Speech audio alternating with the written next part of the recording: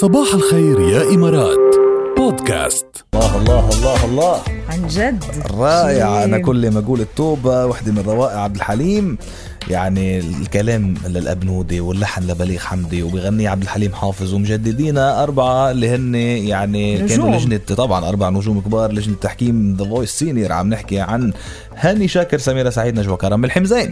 من أربعة وشو عملوا فيها للغنية بالجنة، شغل الموسيقى، التوزيع، كذا، بصمة جو ماري رياشي إلى آخره. في شغل جميل صراحة. بتاخدنا على عالم تاني كل ما نسمعها هيدي الغنية. بنتمنى أنتم كمان تكونوا استمتعتوا فيها وتستمتعوا هلأ كمان معنا بالمترو. مترو الأخبار.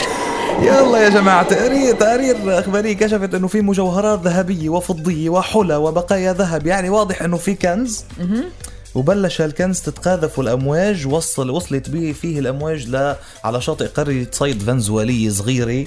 شو حلو. تخيل أول مرة صياد شافهم قال بكيت من الفرح، ما صدقت حالي شو عم شوف. يعني يبدو في شي كنز، شي سفينة قديمة تطالع الكنز واقع الذهب، ما حدا بيعرف كيف.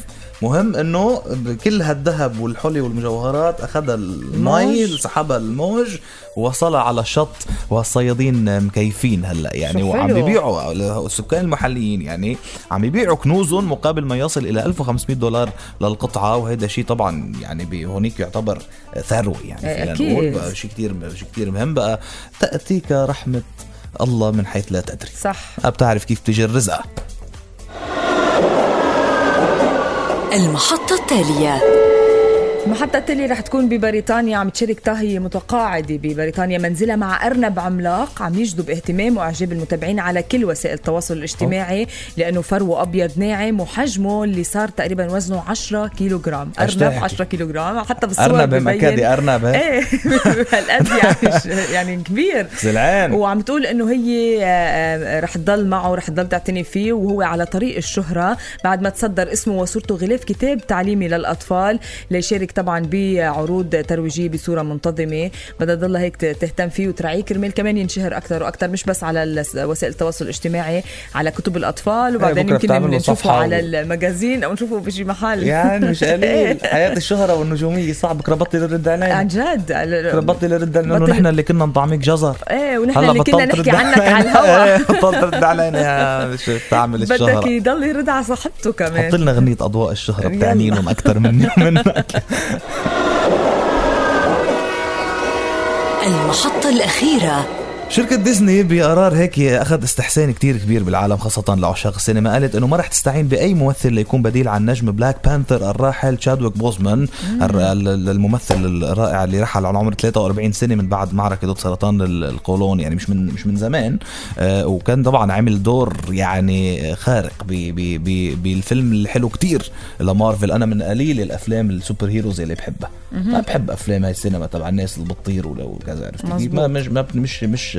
ما بتعني لي افلام سوبر هيروز بشكل عام. بيضل في استثناءات طبعا، يعني مثل باتمان، مثل مان اوف ستيل، مثل شخصيه الجوكر. في استثناءات بشخصيات الابطال الخارقين بتبقى حلوه. بلاك بانثر كان فيلم ابطال خارقين بس مميز جدا. صحيح. وجميل جدا. وتشادويك بوزمان لعب دور ولا اروع، ومع انه هو البلاك بانثر يعني هو البطل، بس قالوا رح يكفي الفيلم بدون ما يكون في استبدال لدوره. اي ممثل تاني يلعب دوره حتى لو شخصيه بطوله رح ياخذوا القصه لما راح تاني وتكون شخصيته مش موجودة، يعني خلص لأنه الريبليسبل قالوا ما راح يكون في له بديل. فبرافو.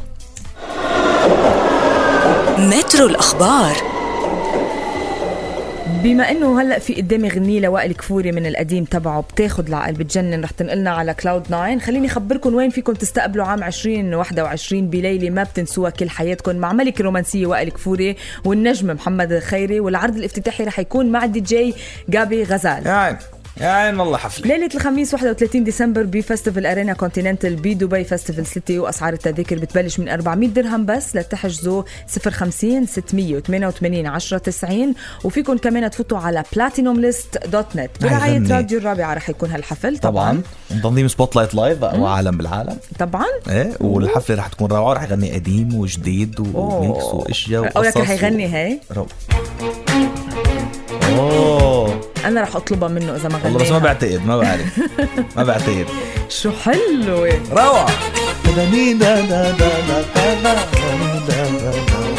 يلا علوا الصوت واستمتعوا. ستوريز صوروا لنا ستوريز على انستا نزلوها يلا. مغرورة صار لك مدي حكيكي